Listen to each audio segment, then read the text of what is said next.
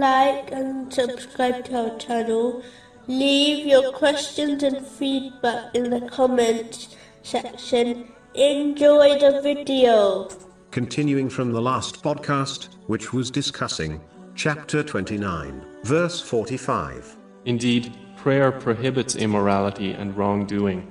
Immorality includes all minor and major sins between oneself and Allah, the Exalted, such as neglecting the obligatory prayer, and the sins between a person and others, such as backbiting. These sins are against the recognized standards of good behavior. It includes sins which are committed openly. These are worse than secret sins, as it encourages others to follow and commit evil deeds. This is the reason why sins of the tongue, such as backbiting, have become an acceptable practice in some societies, as it is committed in public. For example, through social media, the one who commits evil deeds publicly, such as immorality, will bear the burden of their own sins, as well as the sins they inspire others to commit.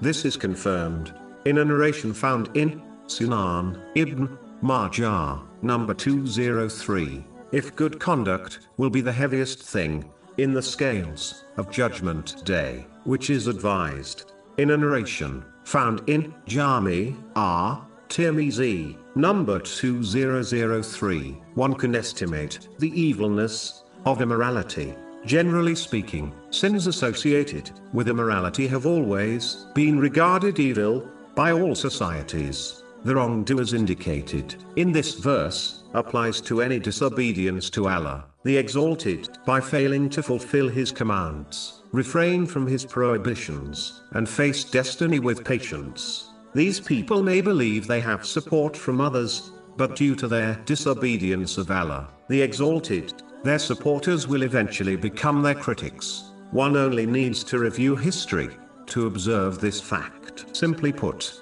the one who pleases people by disobeying Allah, the Exalted, will not be protected by people from the punishment of Allah, the Exalted. The other aspect of doing wrong is mistreating other people. The one who mistreats others will find that justice will be established in the hereafter, even if they escape it during their lives in this world. This justice may well cause the oppressor to be hurled into hell. This has been confirmed in a narration found in Sahih Muslim, number 6579. Therefore, one must avoid all forms of wronging for their own sake,